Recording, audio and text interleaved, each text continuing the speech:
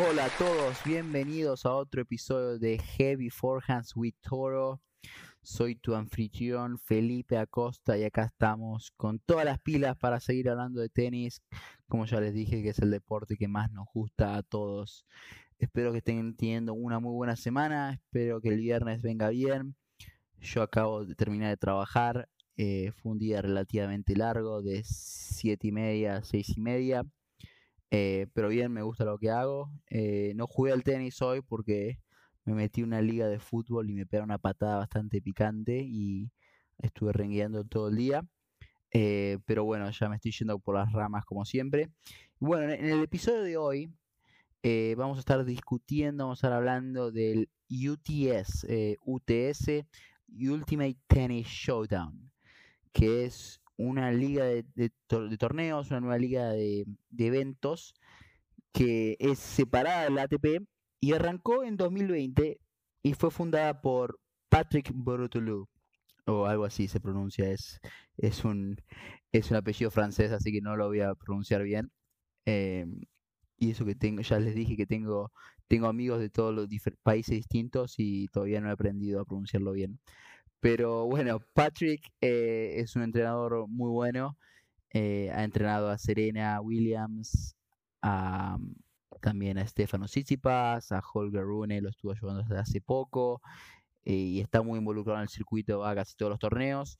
Y tiene una academia creo que es en Francia, creo que la tiene la academia. Y bueno, jugadores ITF, jugadores de Future están ahí y es muy normal que los chicos vayan por una semana o que entrenen full time ahí. Así que él es una figura bastante reconocida en el circuito. Y bueno, lanzó esta liga de eventos que como el mayor objetivo de estos torneos es cambiar un poco la perspectiva, cambiar un poco la mirada que el fan tiene al tenis, ¿no? Normalmente el tenis es un deporte bastante serio, muy tradicional. Si miras el tenis de hace bastantes años, los torneos se juegan en la misma fecha todo el tiempo. Normalmente tenés Australia Open que se juega en enero, después tenés a Roland Garros en mayo, y después tenés julio, tenés a Wimbledon, y terminás con el US Open, y tenés el End of Year Masters en noviembre, diciembre, y así acá, ¿no? Todo es bastante estructurado y todo lo organiza la OTP, y la verdad que no vienen muchos torneos nuevos que cambian el paradigma. Pero bueno, la idea de este torneo es cambiar las reglas, tratar de involucrar al fan un poco más, involucrar al espectador y que tengan una diferente mirada al jugador. También el jugador normalmente es bastante serio, en las conferencias de prensa no dice mucho, solo dice jugué bien, I play well, I missed this shot, erré esta bola, y es bastante aburrido a veces las conferencias de prensa. Solamente me gusta mirar a nuestro amigo Nick Kyrgios, que le pone bastante más onda y te da algunos comentarios más polémicos, ¿viste? Pero la verdad que los tenistas a veces son un poco amargos haciendo sus conferencias de prensa.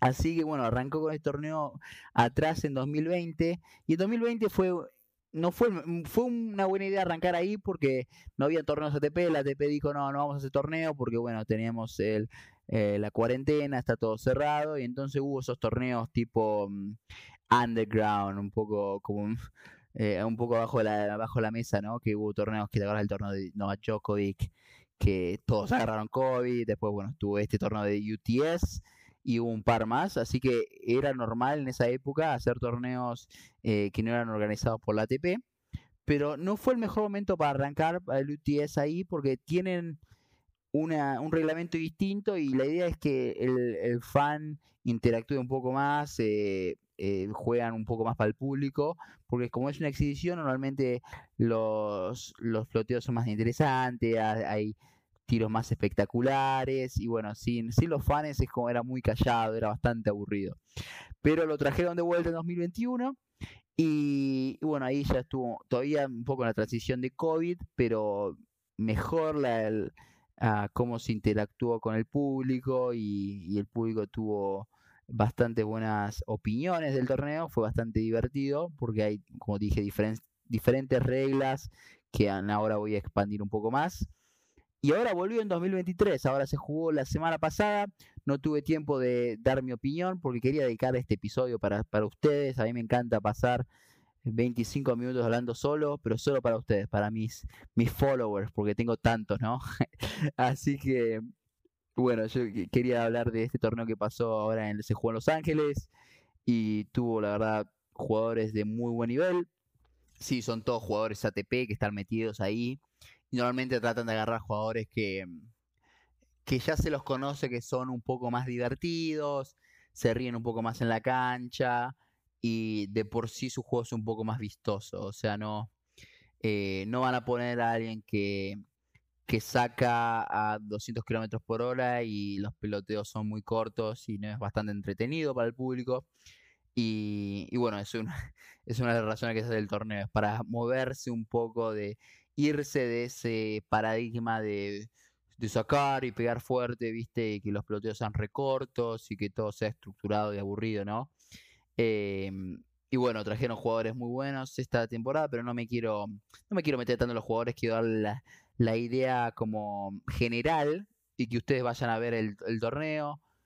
El torneo tiene un muy buen website que lo voy a poner en la lista, la lista de los show notes, en la lista de ahí abajo. Y ustedes pueden ir a verlos y les va a gustar mucho porque es todo gratis. Pueden ver todos los partidos, todas las repeticiones y solo se crean una cuenta y van y ven las repeticiones que se jugó este año. Y bueno, el formato, vamos a hablar del formato que es lo más interesante. Arranquemos ya con este formato. Primero es que ustedes conocen el sistema tradicional de puntos, que bueno, arrancas 15, 30, 40 game, y bueno, tratás de llegar a 6, es un set, tratás de ganar 2 sets, ese es tu partido, mejor de 3 sets. Bueno, olvídate de esto, porque no es así, cambiaron todo el reglamento. Esto se juega a 4 cuartos, ¿no? Porque bueno, 4 quarters, ¿no? Que viene del sistema de fútbol americano que se juega a 4 quarters y bueno, se juega por tiempo. Bueno, esto se juega a 4 cuartos de 8 minutos y en vez del sistema de 15-30 se juega cada uno saca 2 puntos, o sea, yo juego contra, no sé, contra Monfield, ponele, ¿sí? O las ganas de jugar contra Monfield tengo, ¿no? Y bueno, saco 2 puntitos, después saca Monfield, 2 puntitos, 2 puntitos, y mientras tanto el tiempo va corriendo, va corriendo. Y bueno, vamos a llegar hasta que los 8 minutos hayan pasado, y el score ponele que sea 15-5 para Monfields. Y bueno, ahí lo que se hace es, el que está ganando a 15, el que está, ponele Monfields tiene 15, él tiene que ganar solo un punto más. O sea, el que está más arriba en el marcador tiene que ganar un punto extra para llevarse ese cuarto, ese quarter. Pero yo tengo que llegar, en ese escenario tengo que llegar a 16. O sea, tengo que ganar 11 puntos más. Y bueno, eso es el sistema distinto de tener tiempo, ¿no? Normalmente el tenis no tiene la presión del tiempo, ¿no? O sea, vos podés estar perdiendo 5-0, 40-0 y tener la chance de volver. En este sistema también tenés la chance de volver, ¿no? Porque ahí es como que el reloj se para, pero el tiempo te condiciona, porque si vos dejás que el score se te vaya muy lejos durante esos 8 minutos, la verdad que se te hace muy difícil levantarlo. Así que ese es uno de los comentarios de los primeras reglas que son un poco controversiales, ¿no? Y bueno, hay que ser bastante inteligente de cómo jugar, porque en estos 8 minutos, capaz que vos estás ganando, y no es que te puedes quedar y hacer tiempo y bueno, hablar con los espectadores y bueno, hacer un poco de show para las cadenas televisivas o para las redes. No, tenés que seguir jugando, porque esta es la segunda regla, se las digo acá. Tenés 15 segundos entre punto y punto. O sea, es palo y palo, es muy dinámico. Pa. Y bueno, tenés que tener un muy buen sistema cardiovascular porque juegan a una intensidad muy alta. Piloteos a veces que son más largos de lo normal porque bueno, hay una regla más que se las voy a decir ahora más tarde. Pero bueno, los piloteos son largos y capaz que jugaste un punto de 20 bolas y estás muerto. Y normalmente el umpire te dice, te doy 5 segundos más y son 25 segundos normalmente en la ATP. y 25, corríjanme, creo que es 25. Sí, y capaz que te dan 30, 31, 32 segundos. Y bueno, acá dicen, no, la verdad, a los 15 segundos tiene que estar listo. Y si no, el umpire te pone un warning y al segundo es un punto. Bueno, normalmente el sacador es el que maneja el tiempo y si tiras una ace y te preparas para sacar al otro lado, es como que el que está devolviendo se tiene que apurar, ¿no? Pero no es que el sacador puede sacar si vos estés listo. Eso normalmente nunca pasa. Pero acá en este deporte sí, lo hemos visto, era un partido entre Ben Shelton, el americano, creo que tiene 19, cumple 20 años, está jugando college en Florida. Y bueno, ya ha ganado la NCAA y es un jugador de loco, si no, ya ha hecho, creo, cuarto de finales de la Australia este año. Y un jugador que tiene mucho futuro. Contra Gael Monfils, que es un jugador muy carismático, como ustedes ya saben. Muy bueno para este tipo de torneos con reglas distintas y bueno para los espectadores. Pero bueno, sacaba Ben Shelton después de un punto bastante largo. Y él venía medio que perdiendo bastante atrás en el marcador. Y bueno, como estaba un poco enojado, medio molesto, se lo veía, ¿viste? Vio su oportunidad, terminó el punto, Monfils estaba en la toalla o hablando con su coach y le metió el saque a 2 por hora, un saque lento, ace. Y Monfils lo mira como diciendo, ¿qué haces? Y Monfils mira al umpire y dice, no, es punto. Y bueno, Monfils como que se quejó un poquito, pero dijo, no, no pasa nada, vamos a jugar el próximo punto. Pero bastante interesante, ¿no? O sea, los 15 segundos esos, la puedes usar, esa regla la puedes usar de verdad, porque normalmente puedes levantar la mano, hacer un poquito más de tiempo, picar la bola un poco más y estirarlo. Pero acá en este escenario no, o sea, tenés que estar listo los 15 segundos sí o sí, que lo hace muy interesante. Bueno, sigamos. La próxima regla que tenemos es que solo tenés un saque. Un saque solo. O sea, si erras el primer saque, es doble falta o es falta y es punto para el otro. Entonces lo que vemos es que los jugadores sacan o un kick o un slice medio lento y se pone a pelotear. Entonces los puntos son largos. Y por eso te decía que es normal tener los puntos largos acá. Y más que tenés 15 segundos entre punto y punto, la verdad que para los jugadores si bien son solo 4 cuartos de 8 minutos, es bastante, te empuja bastante de aire, ¿no? O sea, te agitas bastante y tenés que moverte mucho, o sea, es bastante demandante de los jugadores. Y bueno, esto es una regla muy controversial, porque siempre dicen, el saque y la devolución son los dos tiros más importantes del tenis, siempre te dicen eso. Si vos vas y mirás a los jugadores más importantes de todos los tiempos, sacando Novak y Rafa, que si bien sacan bien, tienen muchas más armas también, ¿no? Vos mirás a Federer creo que fue uno de los tipos que más aces tiró en toda su carrera. Mirás a Pete Sampras que tenía un saque de y bueno, y estaba a punto de putear, pero dije, no, no voy a putear. Tiene un saque bárbaro, que bueno, es clásico saque y red, entonces si le sacás el primer saque y sacaba 2 por hora, lo pasaban parado capaz. Bueno, y hubo muchos más jugadores, esos son los primeros que se me vienen a la mente, pero creo que Edberg jugaba saque y red, sacaba muy fuerte, después tenés a Boris Becker que sacaba un pedazo. Y bueno, hay muchos más que no lo estoy nombrando. Safin creo que sacaba muy fuerte, ganó la Slam. Y bueno, el saque, como les dije, es muy importante y el primer saque se ganan los puntos.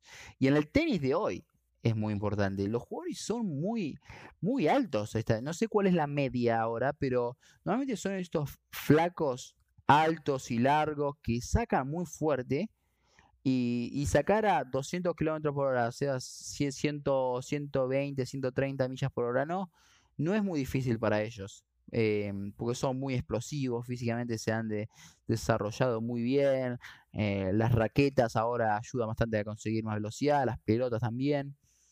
Entonces, el saque en el juego de hoy es muy importante. Y acá en esta competición dijeron, no, vamos a sacar el saque un poco, porque ¿qué? El fan quiere ver los peloteos largos, quiere disfrutar, correr, quieren hacer su tiempo valer, ¿no? O sea, si vos vas a un partido de tenis y ves que te hacen, ves a John Isner que hace ace, ace, doble falta, ace, saque y volea, ace, yo la verdad me pego, a mí no me gusta, a mí yo me pego un embole y bueno, normalmente yo como jugaba yo era bastante, sacaba y metía bolas, ¿viste? Entonces también un poco me relaciono a eso, más de jugar del peloteo.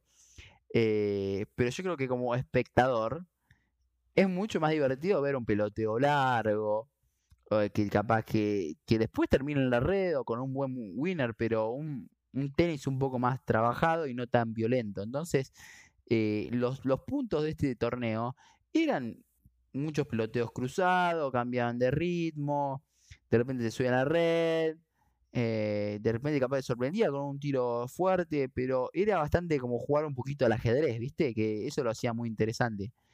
Em, y bueno, tendrán su opinión, esa es mi opinión, si bien sacan un tiro más importante del tenis, que cambia el tenis, o sea, esto ya no es tenis, es UTS, ¿no?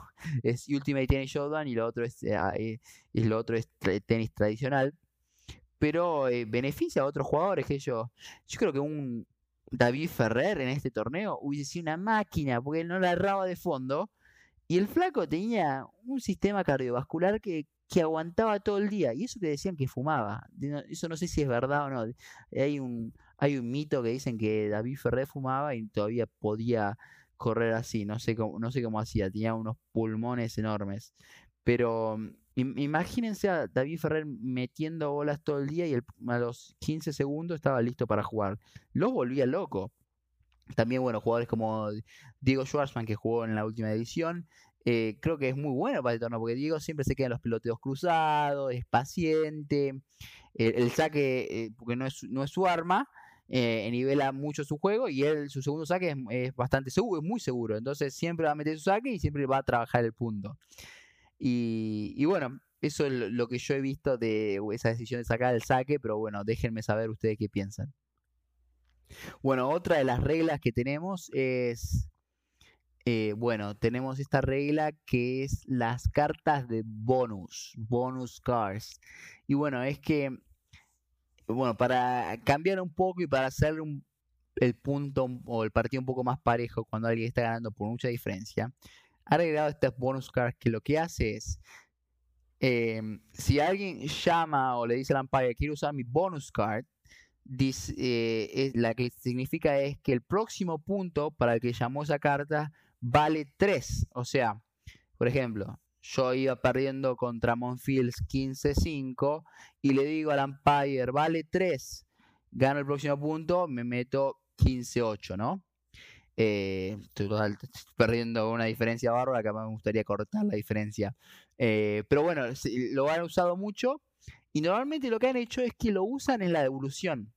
Porque el que va a sacar, si bien capaz que está ganando con mucha diferencia, pero con este segundo saque, capaz que se pone un poco más nervioso, un poco más tenso, si bueno, te tiran esa falta y le das esos 3 puntitos gratis.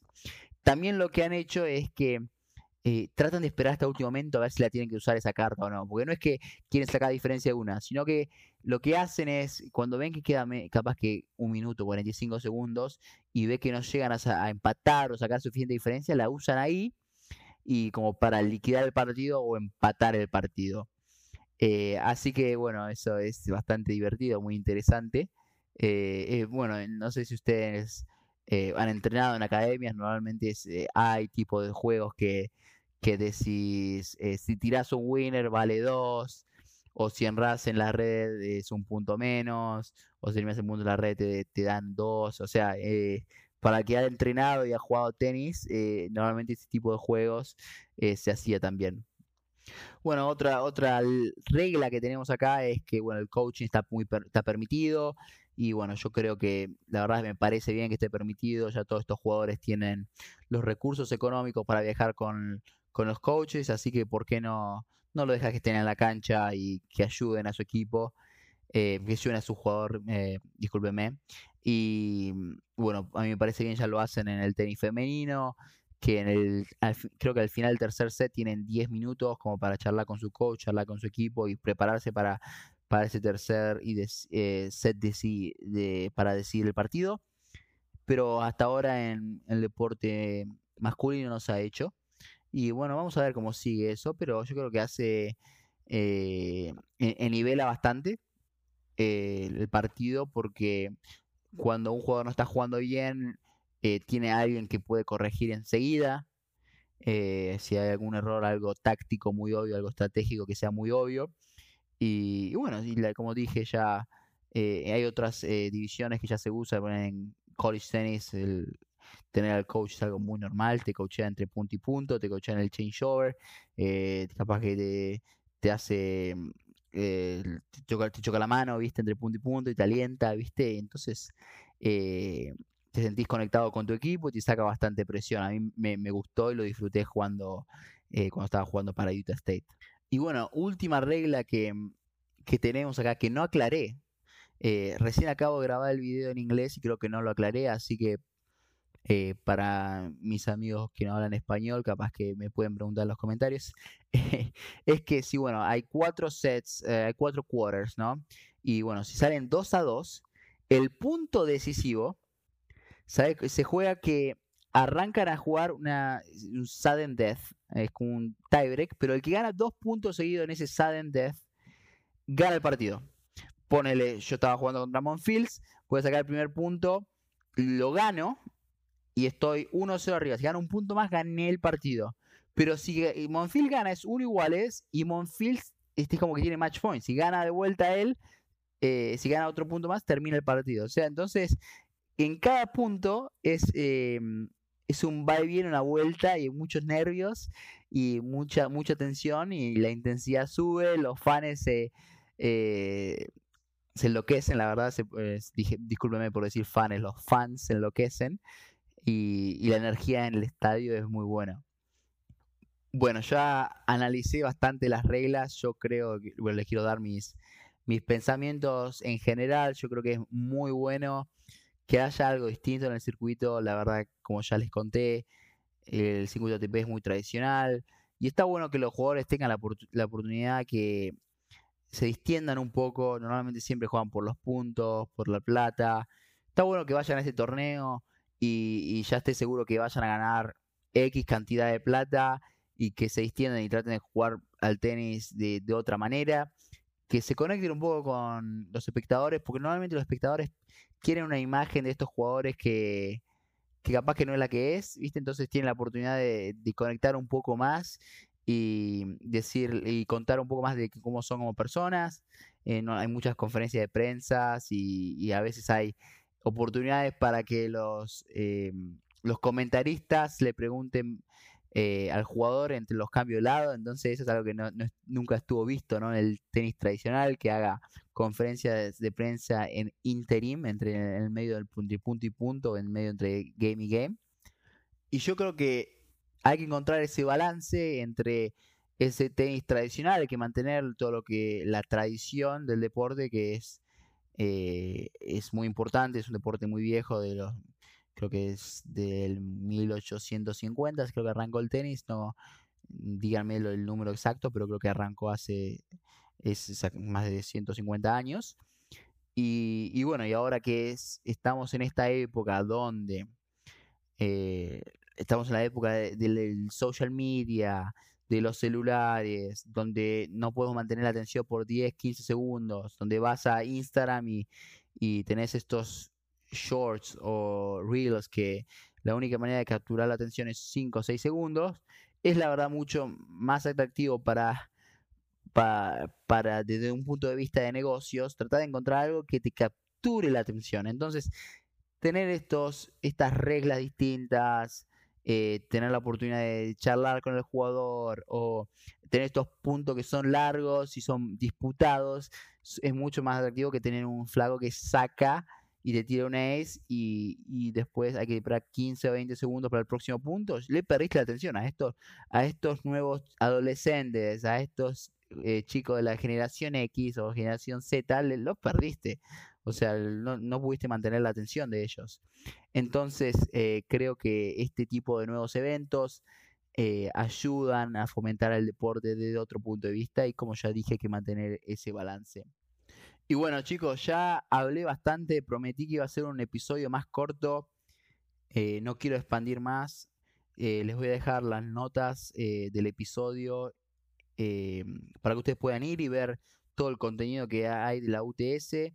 Yo soy, yo propongo que se siga haciendo estos torneos, yo creo que es muy bueno para fomentar el tenis. Y déjenme saber ustedes qué piensan. Los voy a dejar ahora y me voy a preparar el próximo episodio, hubo mucho tenis esta semana, así que voy a tratar de subir el próximo episodio este domingo, donde hubo muchos torneos en polvo ladrillo, pero también hubo un torneo en Atlanta en cemento, así que siempre hay mucho tenis para analizar y siempre hay algo de qué hablar. Como ya les dije, síganme en las redes sociales, Feli Acosta 1, y espero que podamos seguir divirtiéndonos en estos episodios de Heavy Forehands with Toro. Ok, chicos, que tengan muy buen viernes y sí, bueno, subo el episodio el sábado, que tengan un muy buen fin de semana y nos vemos en el próximo.